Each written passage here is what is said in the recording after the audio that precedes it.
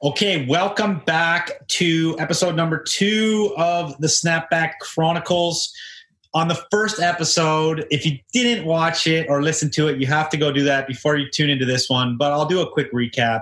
We started at the beginning. We started from buying snapbacks on eBay, Jesse's pop-up in New York with Hoboken Haberdashery, to some of the first original snapback digs, the dig in New York and Brooklyn, and then the first LA dig, and we left off at the first mega dig. Mega dig.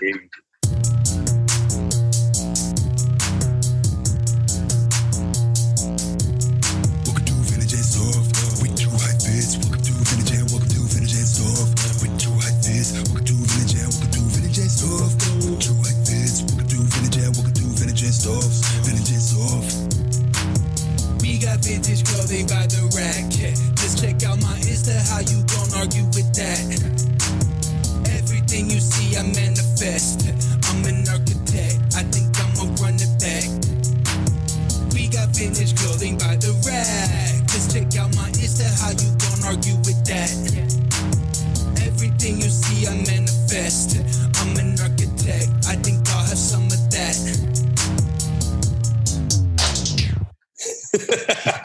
So you found the spot where we left off. It was a major cliffhanger, dude. People were like, yo.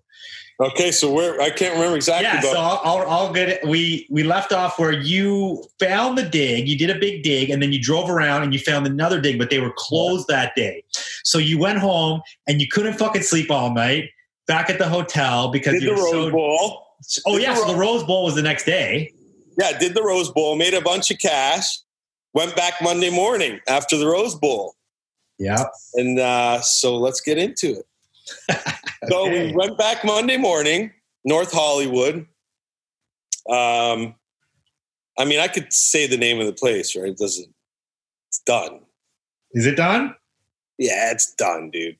Been done for years. Okay. So anyways, guys, the place is called Eclipse Specialties. And in North Hollywood. I'm sure a bunch of you probably have heard of it because it went on to be a much bigger thing. But we were there at the very beginning. We were the first guys.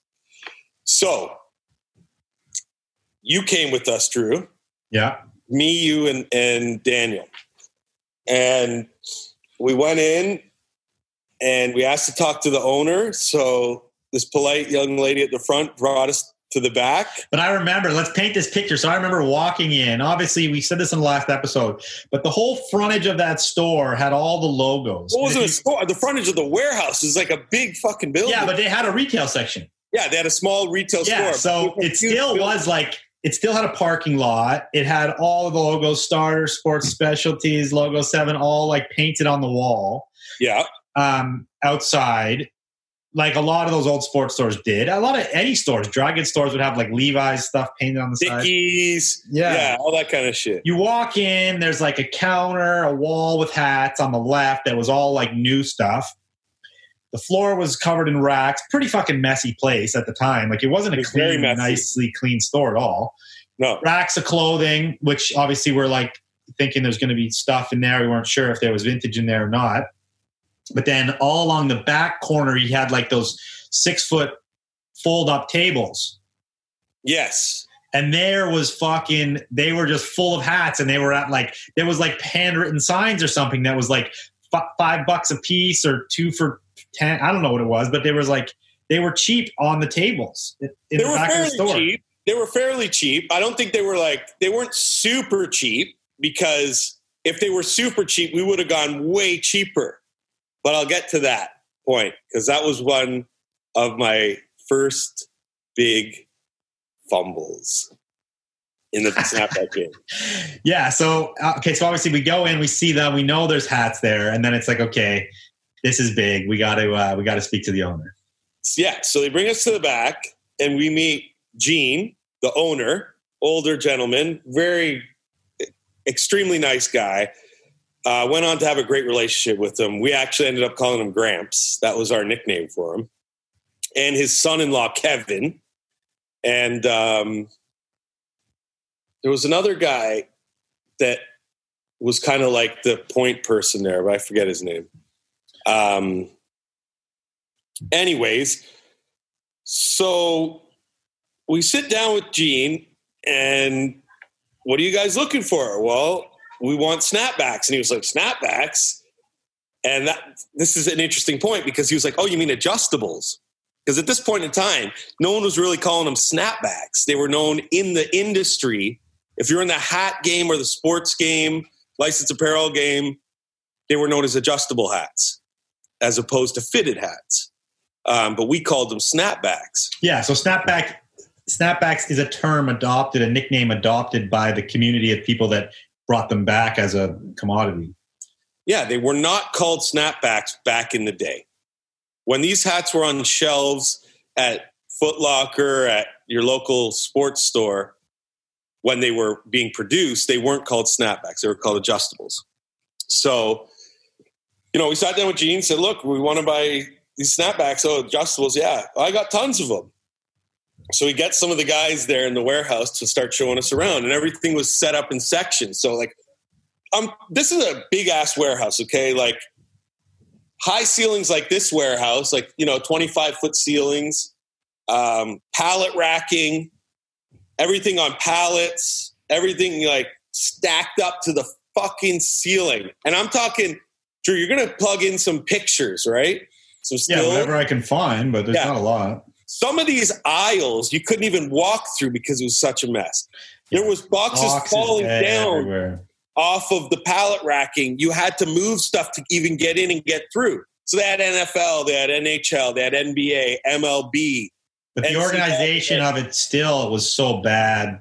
Like they probably had it just divided by league a bit. And we're talking, like 12, 15-foot high ceilings, pallet racking. No, dude, there were 20-foot ceilings, man. There were 3 levels of pallet racking. And just so packed in there, like no idea. And nobody knew where anything was, because at that point, most of that warehousing wasn't for anything that was considered like active stock. All that stock was literally considered like, this is dead to us. We're just like paying money to house it here. That's right. So we started going through it, and we were pulling cases, guys. Okay, so if you want to know what a case is of snapbacks, how they were originally shipped, they were shipped 12 dozen, 144 per box. We were pulling cases down of any particular hat. So you'd go, you find a Cleveland Browns snapback cap. It's probably you found a case. They weren't onesies. They weren't dozen boxes. They were fucking case boxes everywhere. But then there was also they also would put hats back by team in these mixed 12 packs. You remember? Yeah. So sometimes you'd open a 12 pack of hats and it would just be all Browns, but like all different Browns logos and styles. That's right. Mixed new and old sometimes. Yeah. Which was a real pain in the ass in later digs, because we started going through more of that stuff later. Yeah. Initially, we'd see those for the first couple digs there. We would see those mixed dozens and be like, just fucking put it to the side because we can get a case of it, or full sealed dozens, right, of certain styles that it was like, just take that, why are we going to dig through the onesies that have potentially picked up some dust along the way, been handled? You get the dozen that's clean. It's sealed in its original dozen box. And when you open that box, it's also in a poly bag, that dozen. Yeah. So they're not touched. They haven't seen fresh air since they were boxed in the 90s. So as you can assume, we were kids in a fucking candy store. It was crazy. So we start pulling shit. And obviously, we're pulling stuff. And then, 30 minutes later, you're like, fuck, now I found a better one of whatever team it was, Dallas Cowboys. Like, oh shit, now I found a better Dallas Cowboys hat. You pull that. So we ended up having to call our dig back at the end of it, the end of the first dig. At some point, Gene came out, Gramps, the owner, and was like, so what do you guys think? And I was like, yeah, this is fucking crazy. Although don't think I said that to him.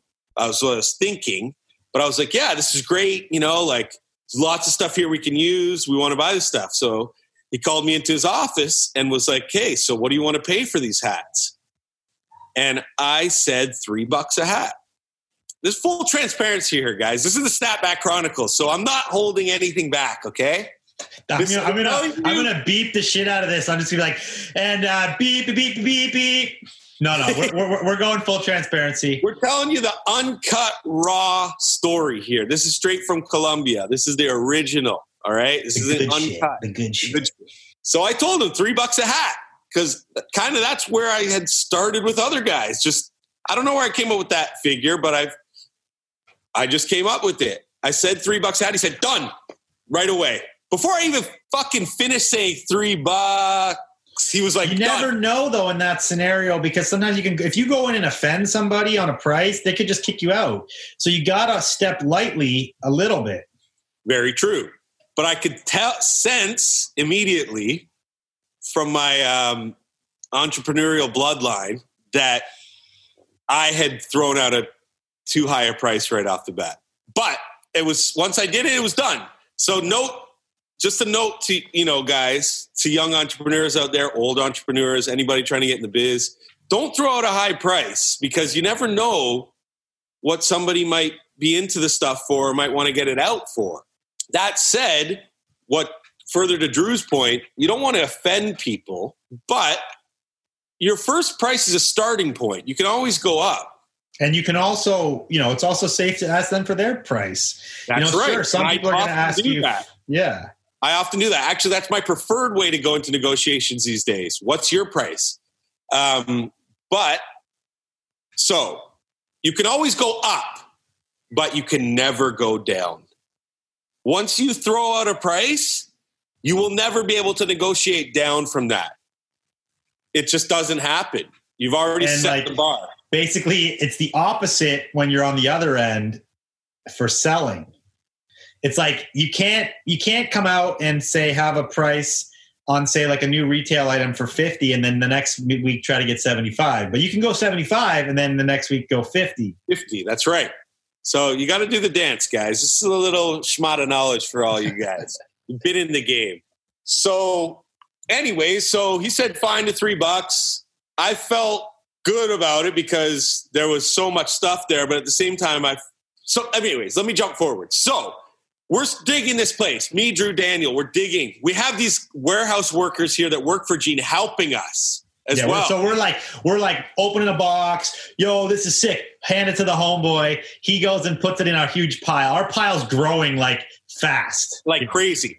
And then we're also asking guys like, yo, can you find out do you have any Miami Dolphins? Find out where they are. And so they come back. Oh, yo, Dolphins are over here. I found them.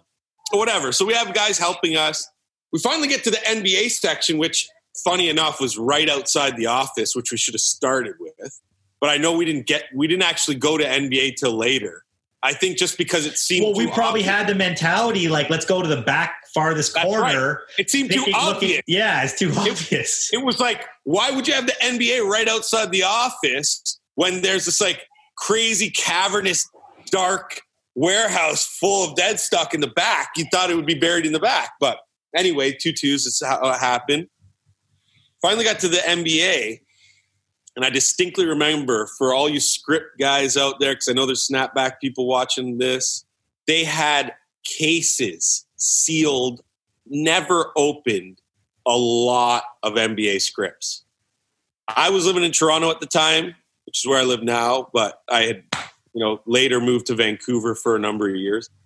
So I went right to the Toronto Raptors. I think I bought 2 or 3 cases, 144 each case, Toronto Raptors scripts, snapbacks, white crown, wool with the script.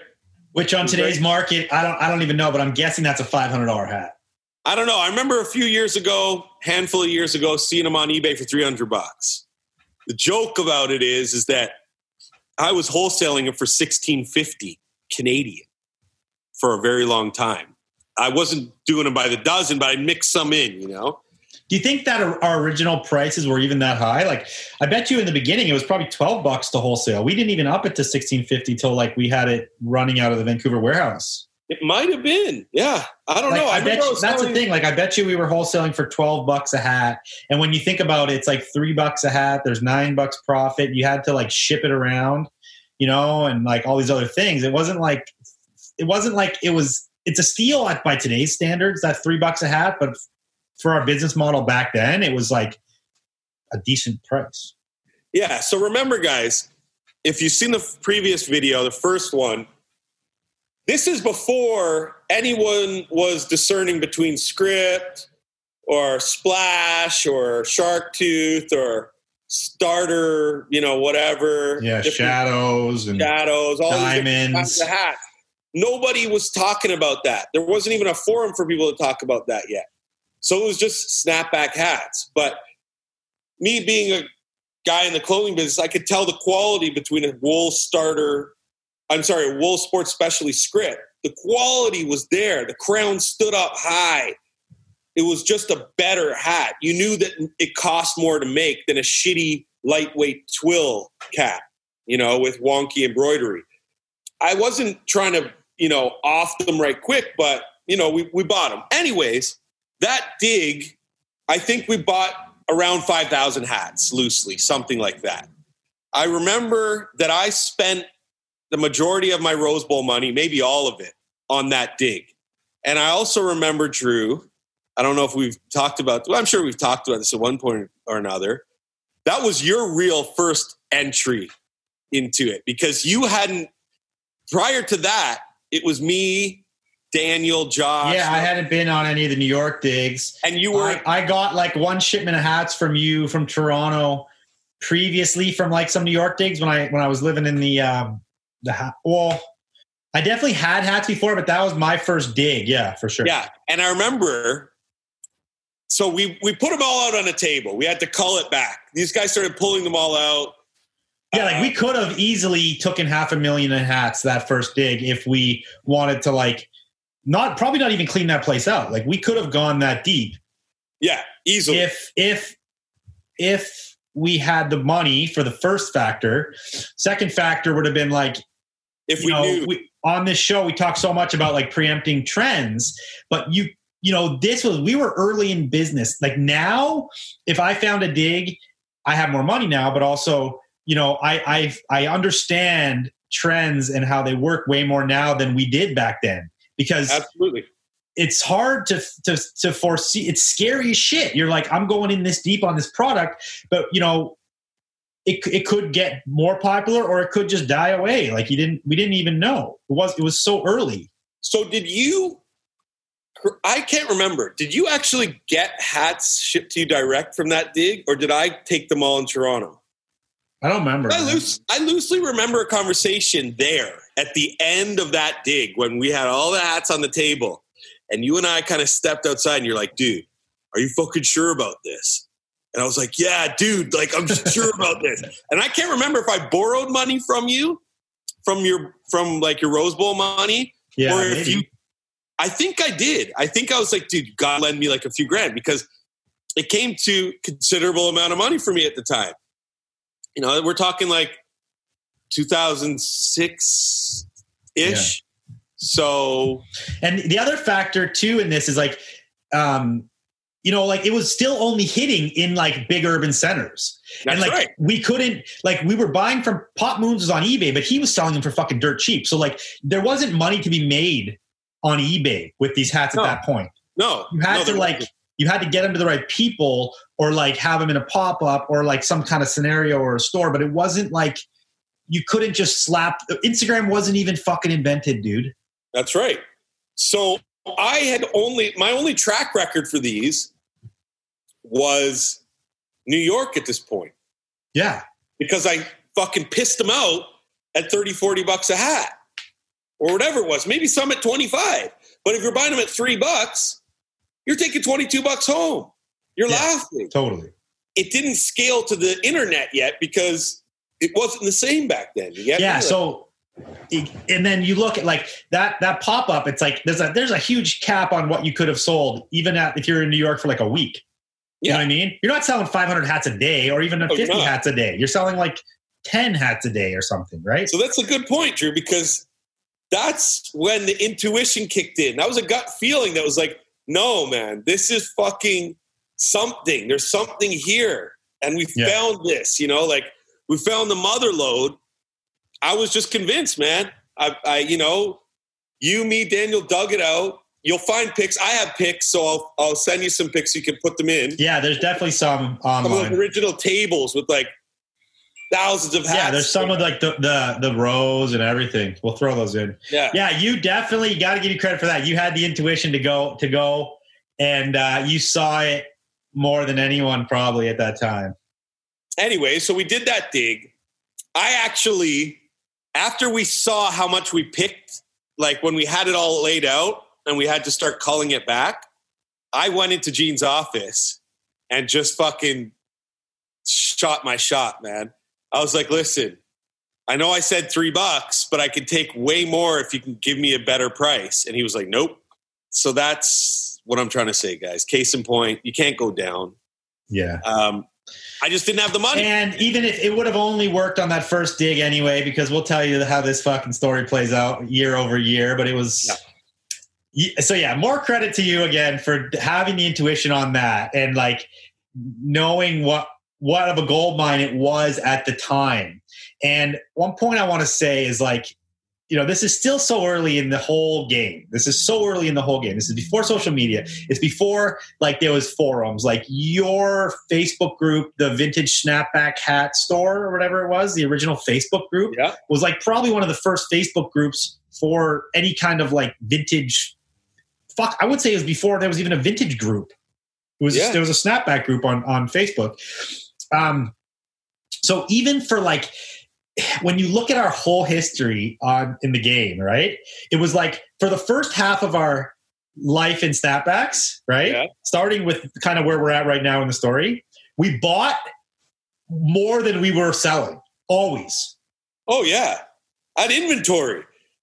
Like the basement of my house at the time, which was on Finch, was a fucking little snapback warehouse, man. Yeah, so it was like we were like, it's like we were in the accumulation of wealth phase of our life, which was like buy more than you're selling because we knew it was good. And that early stage, we were like, you know, I was fucking hesitant, but you were like, we're doing this. And then eventually we're like, we're all like, okay, we're going and buying as much as we can. And we would bring in like pallets, even though we weren't moving them nearly as fast as we were getting them sometimes. And then on the other half, it was like, now these are fucking flying, and then we couldn't find them anymore. That's right. And then to today, we're like you know, part of that, Drew, that scenario was that I was living in Toronto and I was in a you know, hanging out in different cultural groups and like a lot of like people that were like very urban influenced and, you know, going out to hip hop shows and doing stuff like that where you were doing your thing in Vancouver and Whistler and, you know, snowboarding. So it's just circumstance. It's just the way it went, you know, but. And that's, you know, super good point. And that's totally true. Vancouver was super sleepy on fashion. You know, even back to that day, like, okay, it's only been the last 5 years that any of these smaller cities have caught up in kind of fashion and what's going on in the world. And that is totally put to social fucking media because nobody knew what anyone was doing. If you were in New York, you only knew what people were doing in the clubs in New York, the shows in New York, how people in New York were dressing. Same for LA, same for Toronto. Now it's like there's finally a scene in Vancouver, but it's only because people in Vancouver now know what fucking people in New York are doing or Kanye's doing or whoever's doing it. And you know, that goes to, and that's a reason for the whole boom worldwide right now in the whole business. Absolutely. You and I were very privileged in those early years to be able to go to LA, you know, 6-8 times a year. I was going to New York. I mean, that again, that's like, would I have known it was such a big thing if I didn't go to New York? No. Yeah. I did a pop-up in New York. They flew. Really? I went out to Canal Street. I saw hawkers like selling them on the street. And even LA was behind New York for a long time. LA was way behind. Way behind. And I've said this before, but yeah, going to LA all the time and you going to New York early on and then us both going to LA later was like hugely influential in the direction of our companies and everything we've done in fashion and vintage, and just opening our eyes to what was happening in the world and on different levels and different scenes. Absolutely. And then later on going to Japan, and then, you know, I go to London now, England, obviously not with COVID, but like for the last 5 years, I've been going to the UK and seeing what's going on in London. I mean, regardless of where you go, you know, you go to Berlin, you go to Asia, you go to Australia. And inspiration doesn't have to come from urban centers. You could fucking go on like a trek through the Alps, and like that can inspire you in different ways to take what you're doing in a different direction. But you just got to get inspired. But you'll get the influence and trends if you're going to these more populated areas. But I think taking being able to travel more and getting a bit of a snapshot from different places gives you better perspective to then forecast what the heck's going on and where you can move one thing. And as entrepreneurs also gives you opportunities to go, oh, well, you know, this style of shirt doesn't sell here. Like, you know, Ralph Lauren golf shirts and Lacoste golf shirts doesn't sell here, but it's very cool in the UK. Yeah. You know, and Europe, because it kind of has a different provenance per se, you know, like back in those places back in the day, people were wearing those, like Rude Boys were wearing those kind of things and whatever. So it's like you get different ideas. Oh, I got a deal on this, but people aren't buying this in North America. But I know people will buy this in Australia or here or there, right? So you gotta, and that's what Dad used to do. Our dad, you know, he used to go to Europe a few times a year, and he would go to all over Europe, you know, from like anywhere from Russia to the Netherlands to Germany, find weird military surplus, find weird vintage stuff like satin pajamas that he was buying out of Netherlands. You know, he made that a thing. Yeah.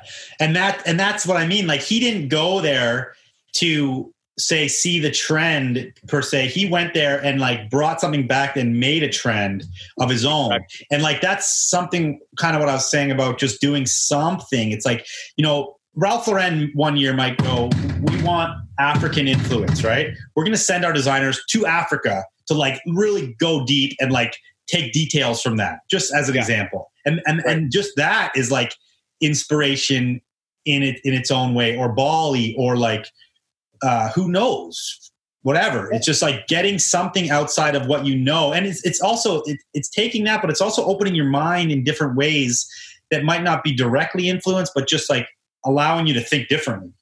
100%. All right, let's get back to the snapbacks. Piss break.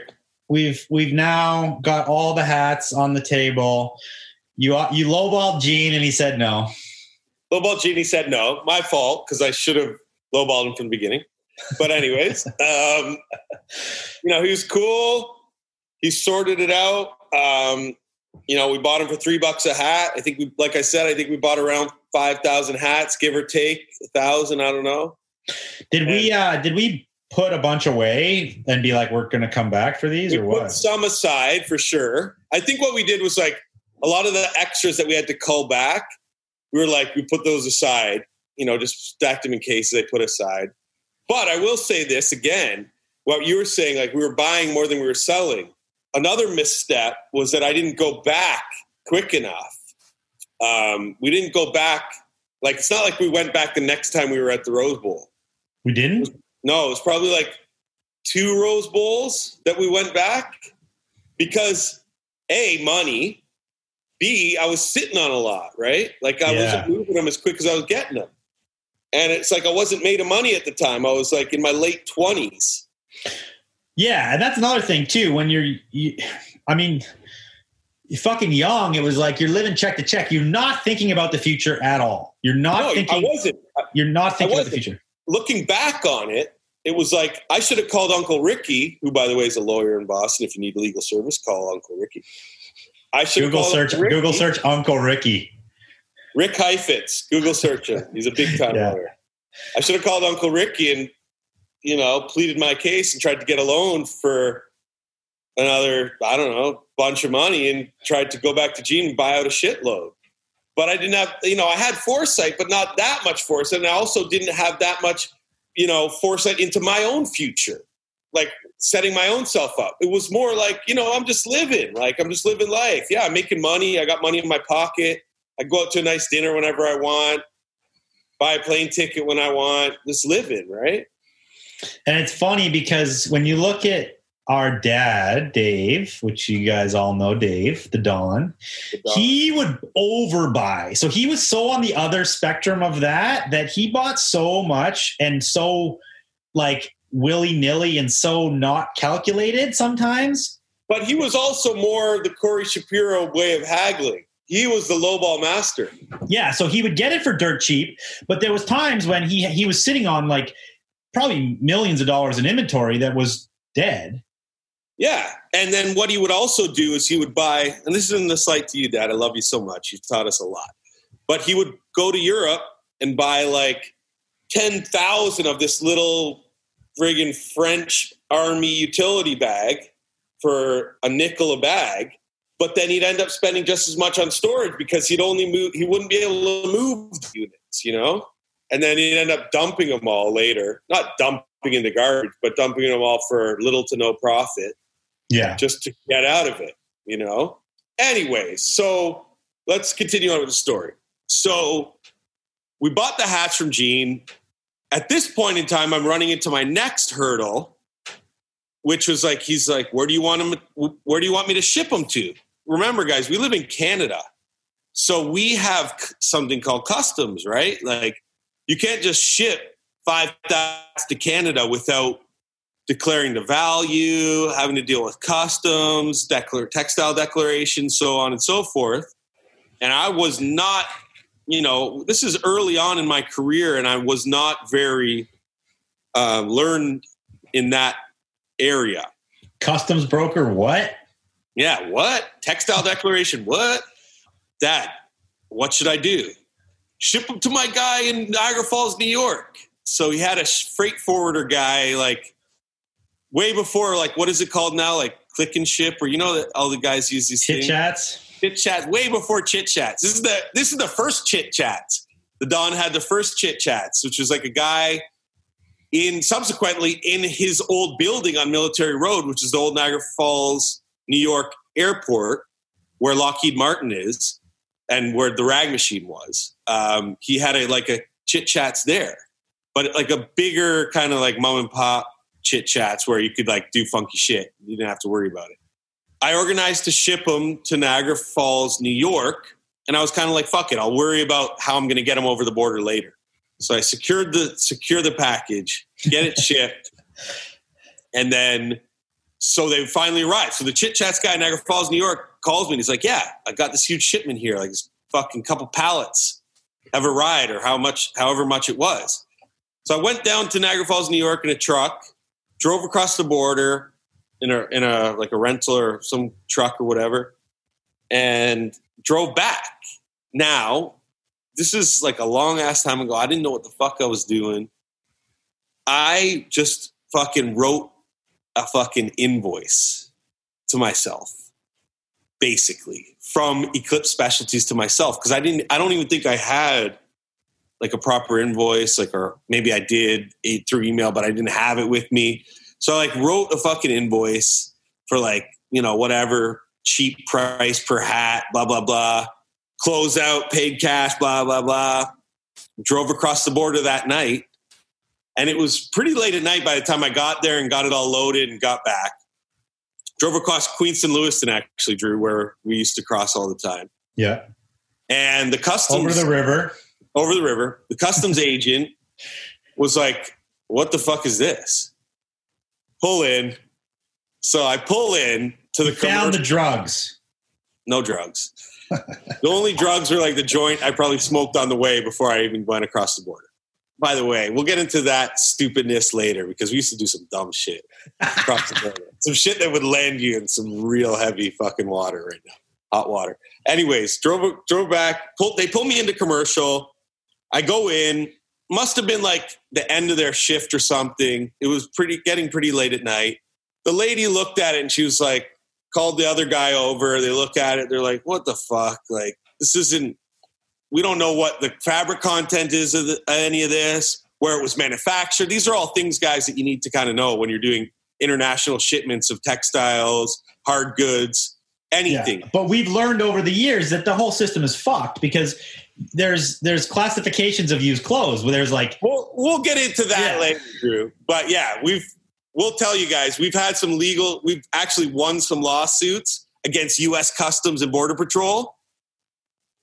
Hail Canada, hail the Heifetz boys. We've actually won lawsuits against U.S. Customs and Border Patrol. You guys surprised we won lawsuits? So basically, don't fuck with us. Don't come at us. Don't come at us, man. Trust me. There's a long line. So basically, they're asking you for all these fabric contents and shit, which is. And I'm like, look, I don't know. I'm like, look, how would you know? I told them straight up. I'm like, these are old ass hats from like, 15, 20 years ago, and I don't know what they are. I bought them off a guy when I was in LA. I don't know exactly what the story I told him was, but it was like, these are old. They're fucking closeout. It's done. I paid him cash. I don't know, blah, blah, blah. If you want to rip it apart, go for it. They were like, we don't want to even fucking touch this. They basically drafted something up. I think I paid like $200 or $300 in GST on it. I don't think I paid any duty. I just paid tax. They gave me the thing. I paid it. And they looked me in the eye and said, don't ever try this shit again. So that was the only time I did that. After that, I had to do everything legit. But you did do that from the New York dig also. Yeah, but that was previous. Yeah, I know. So this is the second time they looked you in the eye and said, don't do this again. No. But actually, the New York dig, Didn't you say that same thing? Did I? I thought you said that they were like, yo, you can't just fucking roll over the border with a whole van full of shit. And you're like, okay. Yeah, okay. That's likely what happened. Yeah, so I've done it a few times. Okay, guilty. But I remember one time, because, New York, S&A shoes, I dug out a few times. And there was one time, the later digs, they were actually UPSing it right to Canada.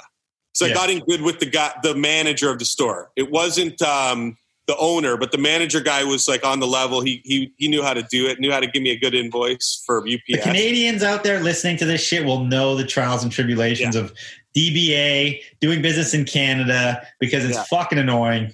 But, funny story about that. I remember one time coming back from New York with a load of shit from S&A, and I gave the guy like a handwritten shit receipt. It was just like a fucking stupid little invoice. And he was like, okay, bye. Didn't even say like, don't do this again. It was just like, okay, later. Never know who you're going to get. Yeah. Depends who you get. So I got the shit back to Canada from Eclipse Specialties, my first real load of hats. It wasn't my first real load because that same weekend, the reason I found Eclipse was from doing that other dig. Yeah. So that weekend actually was a huge score. It was whatever we got from Hats, Etc., or that place in Encino that led us to Jeans later that same weekend. Then I got all of those hats from Jeans. So I came in with a shitload of hats. And did we mention this yet? But Jean was selling to Hats, Etc., and they were acquaintances, right? They were. But she never told you about Jeans. You found Jeans by the drive-by, which we talked about in the last episode. Because she probably was like, I don't want to tell you about Jeans. But Hell no. She wanted to off all her hats. And I went back to her numerous times to go through that container, which I mentioned in previous ones. Yeah. In the previous episode. Funny thing, though, Jean definitely wasn't her only supplier because she had a lot of starter hats. And to my memory, I don't think we found any starter hats at Jeans. It was Sports Specialties, Logo 7s, Headwear, or whatever it was called, with the logo of the world wearing a hat. Yeah. There was all kinds of different, Drew Pearson they had a lot of different brands, but I don't think we found starters, or if we did, we found very little. There must have been another starter distributor. Well, on I Gene. mean, for future episodes, we'll get into that. I did find another starter that was in the Bay Area. Another distributor in the Bay Area within a year or two of finding Eclipse. But at that point, it was locked off already, or like they weren't responsive to me, which could have been where the starter hats were coming from. But anyways, she didn't tell me about Jeans. Jean didn't tell me about her. It was all by happen chance. So what year? We're still in like 28? No, we're like 06, 07-ish. Yeah, 6 or 7. Sorry about the dates, guys. It's hard to keep it all together, but it was definitely, no, I think it was 06. 2006, if I remember right. 2006, 2007. I think it was 7. Did we have Whistler yet? No. We would have had Whistler. No, because we would have had Whistler pretty quick after that because Whistler was open early on of us selling at the Bowl. Was it not? Yeah, but I remember that when we opened Whistler, I had all those hats. Yeah. So okay. it may have been like within a few months. Yeah. May have been like winter, spring 07-ish. Yeah. Sorry, guys. Dates it's Canada, like Canada has legal pot, right? So the memory is a little bit hazy. So now we are at this point where we didn't go back to jeans for a couple months because we had a lot of hats and we were not selling enough hats to be like, we need to get them back there real fast. That's and right. Probably also we didn't have a ton of money because we're probably at this point making like a couple grand a month each, like, or a few grand a month each after expenses. And that was good enough, but it wasn't enough to be like, we're going to invest in our 10 grand in snapbacks. No, not at all.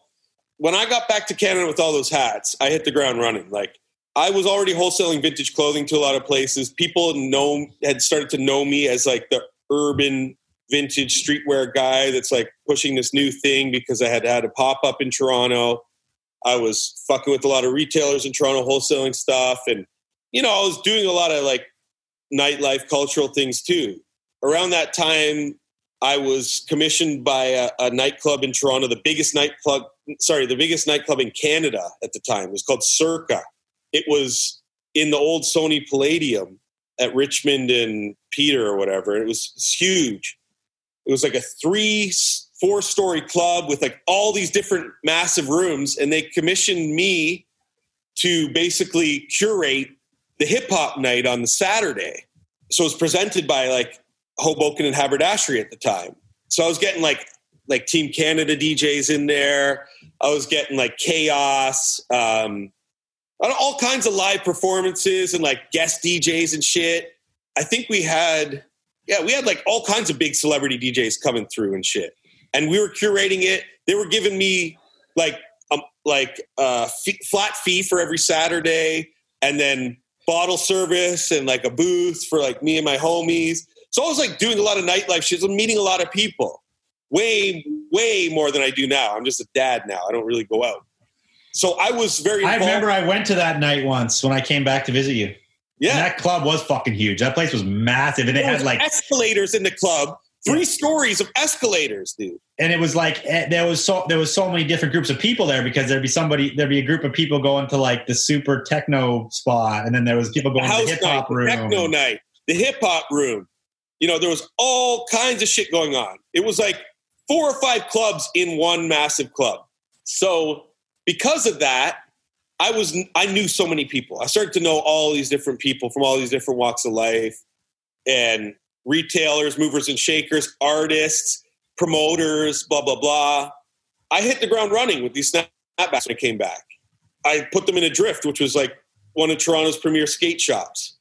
So it's like skate / bit of streetwear and shoes and skateboards and shit. They're still around. I think the guy's name is Mike. Shout out Mike. Adrift. I was wholesaling snapbacks there. So this is like a streetwear skate shop. They had no vintage except vintage snapbacks because it fit. So I started to, it was like the wheels were turning. It was like, I'm not limited here to like necessarily a streetwear store or a vintage store. We can get into skate shops. We can get into streetwear shops. We can get into all kinds of doors. So I started, soliciting all these places, calling places. So we had them in like Lavish and Squalor, Odyssey, Adrift. Then I started branching out and reaching out to other places that I knew. Like there was a streetwear store in Kitchener-Waterloo area that was carrying them. So I amassed like a handful of really good customers that were moving hats. So I eventually started to move through it quicker and quicker. And it started to get my footing, so to speak. You know what I mean? You know, we had more events come up past that, you know, after like the New York event. And so we're starting to move them through that. But then we opened F as in Frank Whistler, where we like had a whole hat wall. That's where we had our first big hat wall. You know, it started to become a thing at this point. Just trying to. Do you remember like early on, like what celebrities were kind of helping it move forward? Really early on, there weren't a lot of celebrities. I mean, obviously you could name the big ones that like pushed it later on, like Tyga with his Snapback song, and, you know, Mac Miller and guys like that were pushing it later on. Yeah, this was still before that. And it's funny, like back then it was still not cool for like urban or like hip hop celebrities to wear vintage. No, it was all about brands. Designer. I will say this though, summer 2007. So that would have been kind of in this timeline. Hieroglyphics came to Toronto. So the whole Hyro crew, you had Casual, Souls of Mischief, Dell wasn't there, but Pep Love was there. Pretty much the whole Hyro crew, except for Dell, came for this big Hieroglyphics tour. And they had a DJ from the Bay. It wasn't Domino, but Domino was also there. But they had the guy who was like their tour DJ was like this younger cat, Latin cat. They came, and I can't remember. It might have been Corey that put me in touch with them, or someone else in Toronto that put me in touch with them. But I was a huge Hyro fan, still am to this day. Love Hieroglyphics. And through someone put me in touch with them. We got in touch. We communicated a bit, and they were like, yo, we want to see like what you guys have. Like they understood it, you know, they kind of like, you know, they're 90s guys from the early 90s. They grew up around it all. They understood it. Yeah. So this was back in the day.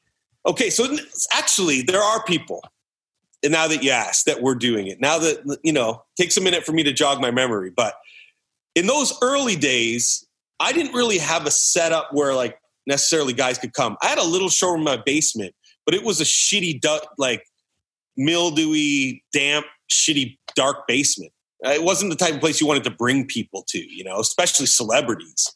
Although Drake came a bunch of times. Shout out Drake. Shout out Ollie. Which is actually our grandma's basement, because Jessie moved into our grandma's house when she moved into my mom's house. So that's right. Shout out Grams. Love you. Grams. Miss you. So what I was doing in those first days, I would do hotel calls. When celebrities were in town, I would load up the van with like duffel bags or whatever it was, and we'd get the luggage trolley, and we'd go to their hotel, fucking wheel in a whole little, you know, like display for them. So that's what we did with Hieroglyphics. They were staying at a hotel downtown and showed up with a sick selection of snapbacks, plus tons of gear from S&A and other places that I was buying from back then, and like dead stock and shit. And then also vintage, whatever vintage shit that I had, right? Like cool vintage. So it's a mix of dead stock, vintage, and snapbacks. And the Hyro guys bought a lot. They bought snapbacks. They bought those Johnny Vital tracksuits that were like MCM ripoff. MCM, yeah. The DJ actually wore a red and white tracksuit Johnny Vital that night at the Toronto show. And I went to it with Julia, Hozak, Marcheski, Miss You Brother. We all went to the show. I have pictures of that. I'll send you. So just remind me so you can see some of the pictures. You could see Homeboy wearing the JV suit. So there was like little tidbits. Another one, Steve Aoki, big DJ back then. Yeah. I did a hotel show with him when he was staying in Toronto doing some DJing gigs. And isn't Steve Aoki now like the highest paid DJ of all time? Could be. Dude, he's like, yeah. DJ AM, rest in peace. Yeah. DJ AM came to Grandma's basement. That's through Corey too. That was through Corey. And Corey was there because that was like a weekend that Corey came up. AM was in town with Team Canada. They came, they bought a bunch of shit. And then I had a big barbecue in the backyard. A bunch of people came, whatever. But yeah, there was some guys that kind of understood it. It was more from like a sneaker angle and like people that were like into the vintage sneaker game, because sneakers were more established as a collectible commodity before the clothing and the hats, right? Yeah, totally. So that was the gateway for a lot of people. Like AM, he was a big sneaker fiend, right? But he understood it. So he was like, oh, you have the gear? Oh, let me get some clothes.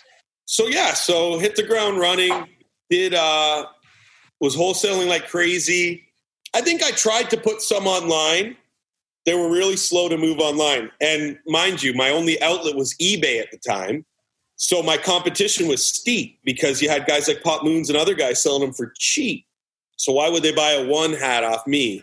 Yeah, but one thing it's important to note that like, you know, even early as that, like that was the only online source to sell stuff. But then it's the same now. It's like that doesn't dictate the price because obviously in the right scenario, in a skate shop and a pop-up, you're able to sell these hats for great money when they would just sit there online.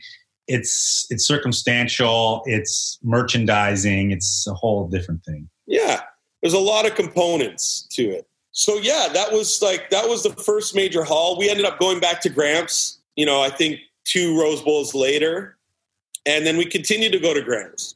I don't know how the story's going to go because there's a lot of segues to Eclipse Specialties. They ended up putting us on. They had a bunch of retail stores as well. One in downtown Los Angeles in the wholesale area. They had one right in Pasadena in the Walking Mall. Yep. You know, which we ended up going to all those stores and buying what we liked out of there. But we ended up going back to the warehouse many, many, many times and restocking, re-upping. Probably for like a period of like 6-7 years, we would go back there. Yeah. Even as far as, so this is how far our influence went. Within a couple years of that first buy at Eclipse Specialties, they had reached out through their network because they've been in the business forever and got a licensing deal with the NHL. And they started to produce their own snapbacks. Yeah, that's like the retros that they were making. And we sold those for a period of time because once the snapbacks got so hot, they were like kids would be happy just to sell the retros versus the real at a point. Absolutely. And also some kids didn't want to spend $80 on a hat at that point. They wanted to buy a hat for $25. And then there were certain hats that you just couldn't find anymore. Right? Like, yeah. Good luck finding like a really great New Jersey Devils snapback, right? But they were producing them. You know, I don't want to take all the credit for that, but I know we were definitely influential in them seeing the scope or the possibilities in that realm of headwind.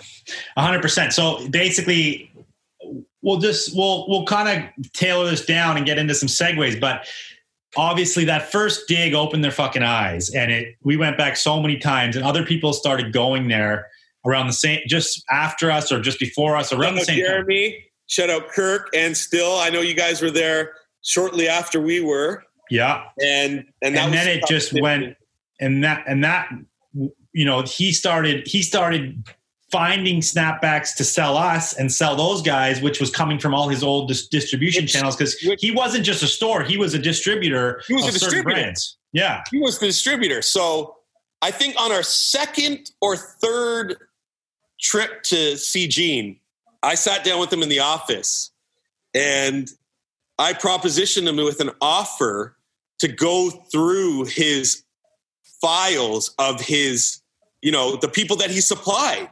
Yeah. Because I knew that was a gold mine. I knew that he had supplied every fucking store from the Midwest, even maybe the East Coast, from the Midwest all the way to LA.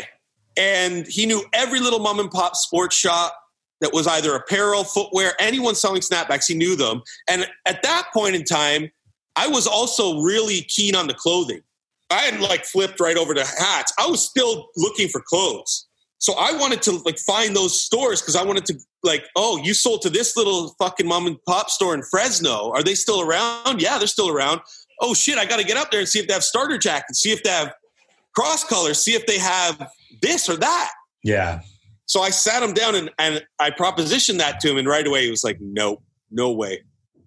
And so funny enough, a few years later, I'm digging in DC, Washington, DC, and I find a guy who's got like some sick hats, but not huge quantity. And I'm finding like ones and twos and half a dozen here and and Daniel's with me. And I'm like, bro, do you have any more of these Chicago Bulls hats? And he's like, nah, I sold them back to my distributor. And I'm like, Gene? He's like, yeah. And so Gene was keen, man. Gene was fucking keen. He already had started to hit up all his old clients and started buying back the hats. And we'll get into another story, Drew, about Steve Levine in Dallas, Texas. Yeah. And how we pissed Gene off by finding Steve Levine and going there and buying all of his Boston Celtics script hats amongst many other hats. That. And then we went back to Gene after that, and he's like, I heard you were in Texas. I heard you saw Steve. It's funny. Lots of stories, guys. Love you. Yeah, so this is going to go in many different webs. We got lots of different digs to talk about, lots of people to bring on the show. We're going to get Pop Moons on here. We're going to get Nick, who took us to a dig in Oakland. Yep. And he's coming on the show. And San Fran. And we're going to keep going. There's lots more to talk about. See you guys soon.